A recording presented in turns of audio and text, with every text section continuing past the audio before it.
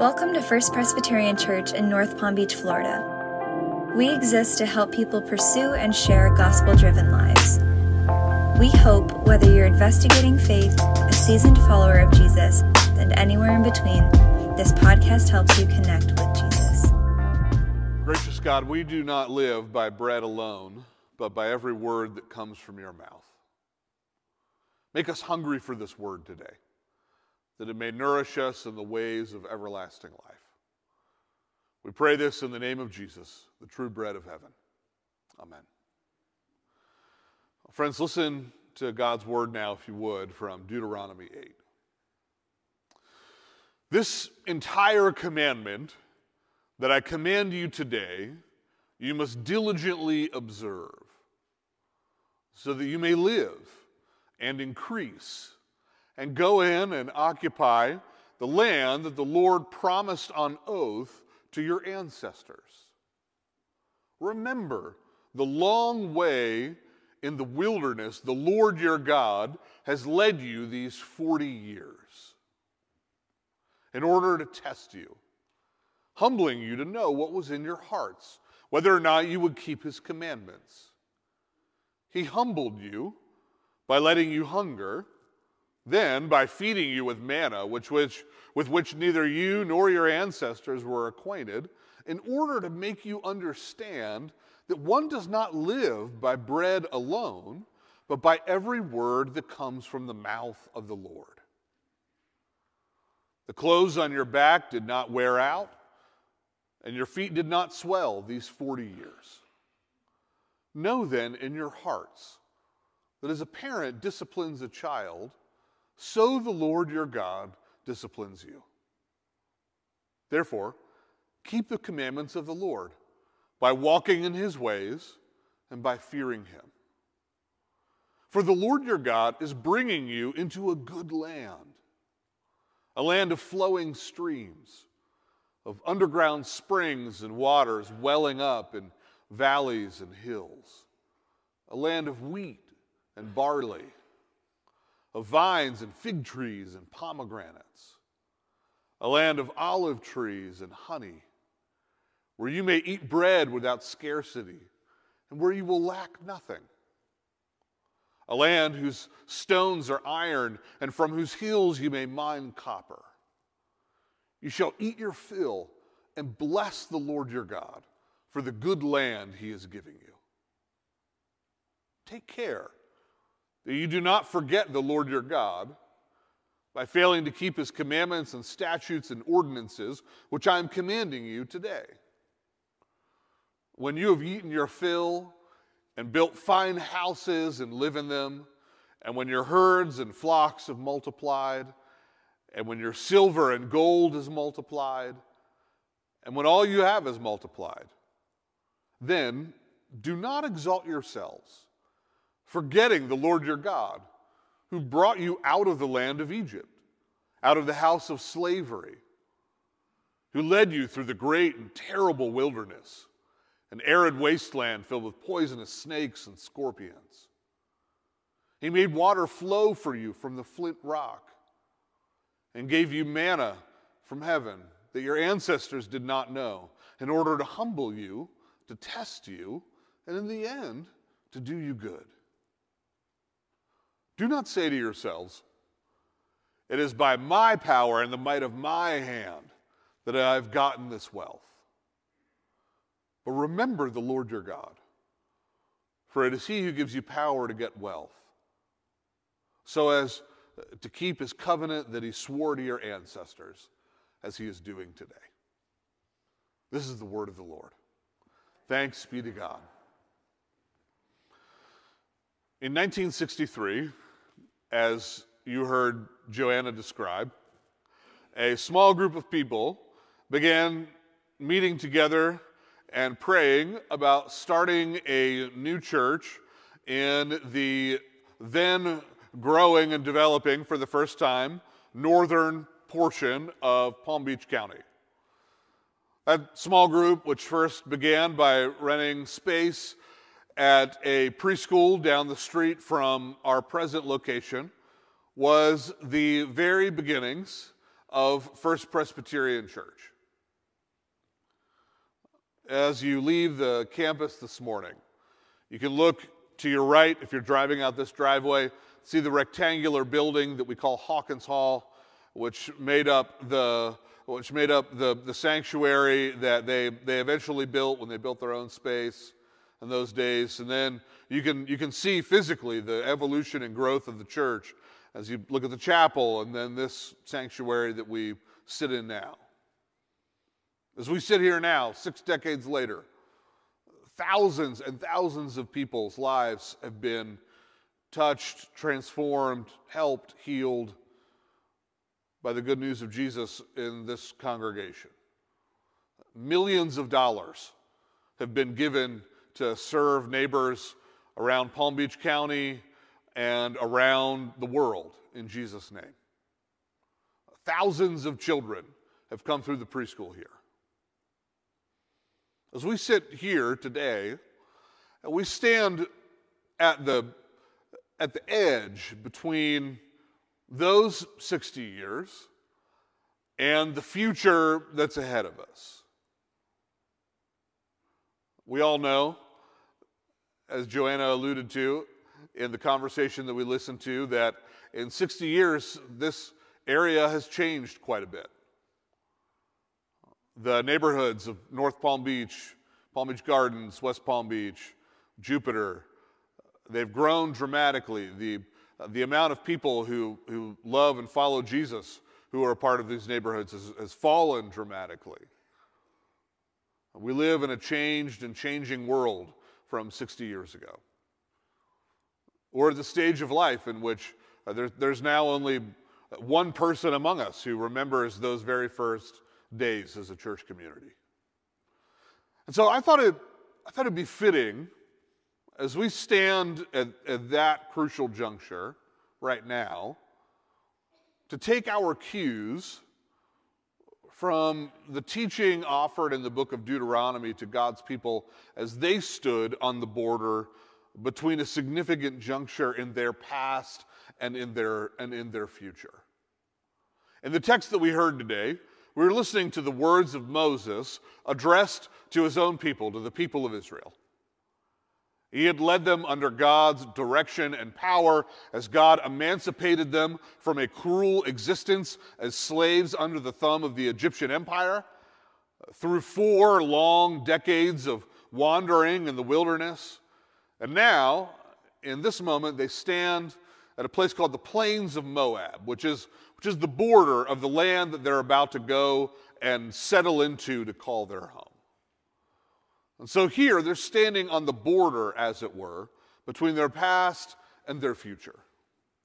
So I want to invite you to simply bring with you your own life story and our story as a community as we listen to these words given to God's people at the border between their past and their future. Over and over again, both here in Deuteronomy 8 and in the chapters of the book of Deuteronomy that surround the text that we heard together this morning, Moses tells the people of Israel, remember. Remember. Take care that you don't forget. God's people, in other words, are to step into their future by remembering God's powerful faithfulness and his long story of grace to them in the past. So Moses says, remember that God brought you out of a cruel life as nobodies, as non-persons in the land of Egypt. Remember that God emancipated you from the house of slavery. Remember the long, winding journey in the wilderness in which God accompanied you. Remember that God gave you water sprung from a rock. Remember that God fed you day by day by day with bread from the heavens. Remember that your clothes haven't worn out and you haven't worn through your shoes over the last 4 decades. Now, there's something fascinating happening as Moses shared these words. In the language this part of the Bible is originally written in Hebrew, every time Moses says you, God brought you out of the land of slavery. God led you through the wilderness over the last 40 years. He's using the second person plural. So we use the same word in English for singular and plural and such. But if we were translating the words of Moses, let's say in the idiom of the South, we'd translate his words something like, God brought all y'all out of the land of slavery. He led all y'all through the wilderness. He's saying you all. But the fascinating thing is that the people that he's actually talking to, they would have been, some of them, small children, and most of them not even born yet, when the events that Moses has described is happening. But he's saying, because you're a part of God's family, this is your story just as much as if you were physically present for it. Our word in English, remember, it literally means to join two things back together again, to remember. See, as we remember God's story of grace, his large story of grace to us and the world in Jesus, the story of his grace and provision and faithfulness to us as a church community, and God's story of grace in each of our own individual stories. As we do that, God's past of faithfulness and rescue and power and grace is joined to our here and now lives, here in the present.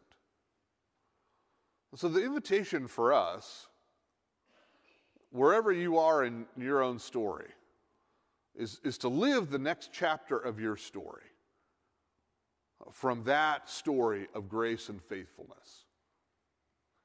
I want to simply take a few moments in closing to help you think about what that means, both for you as a person and then for us as a community. First, if you're somebody who is a follower of Jesus, if you follow Jesus in your life, if your life has been marked by the waters of baptism, and the cross and resurrection of Jesus is the center of who you are, this is your story. Think about that. That long story of grace, that's your story. Just like the people who would have first heard these words, that story of God's dramatic rescue is true of you as well too. You were someone who was helpless and hopeless, who lived a life in the house of slavery to sin and death. God accomplished an exodus, a cosmic exodus for you and me and for the whole world by coming among us in Jesus. And Jesus living and dying and rising, God emancipated us from our slavery to darkness and violence and sin and death and made us new people, made us a part of God's own family. If you're a follower of Jesus, you live right now a journey of faith in God as well, day by day by day. If you're somebody who belongs to God, you listen to and follow his word. If you're a part of this community, week by week, when we come to worship together, we're nourished by the grace of Jesus, the true bread of heaven, as we come to the Lord's table. You have ahead of you a future in a true promised land, in which God promises us that thanks to the resurrection of Jesus, you and I and all of God's people and all of God's creation will be raised to a forever life with him in a healed new creation. This is your story.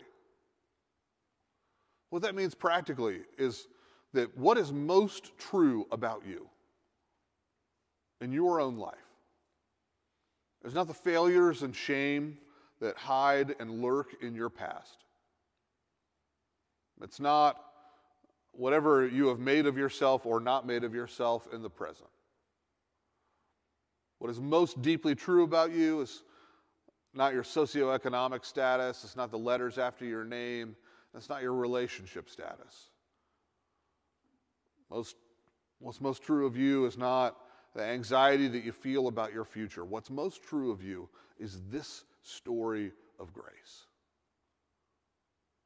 So you're invited to live from that story of grace, not all the other stories of failure and shame that we constantly tell ourselves. If you're somebody for whom you're with us, you've begun exploring Christian faith, you wouldn't call yourself a follower of Jesus, the invitation here is for this to become your story as well too. For this story of God's rescue to be the story that defines your own life. Yeah, I say that because I know, simply interacting with some of you as you're processing Christian faith, that on the one hand, you live lives that bear witness to the fact that this is a world that matters, just as the Christian story says. And on the other hand, you live inside of a story of life that says that there's no really transcendent meaning to anything. You know, this paradox came home to me reading a novel a couple of years ago when we were in the early quarantined months of 2020. I read a novel by a French writer named Albert Camus called The Plague. And it was a fictional story that told the story of a French Algerian city named Oran dealing with a plague that swept through its streets. And there's one particularly noble character in the story named Theroux, who was a man who devoted himself to helping the ailing as the town dealt with the plague.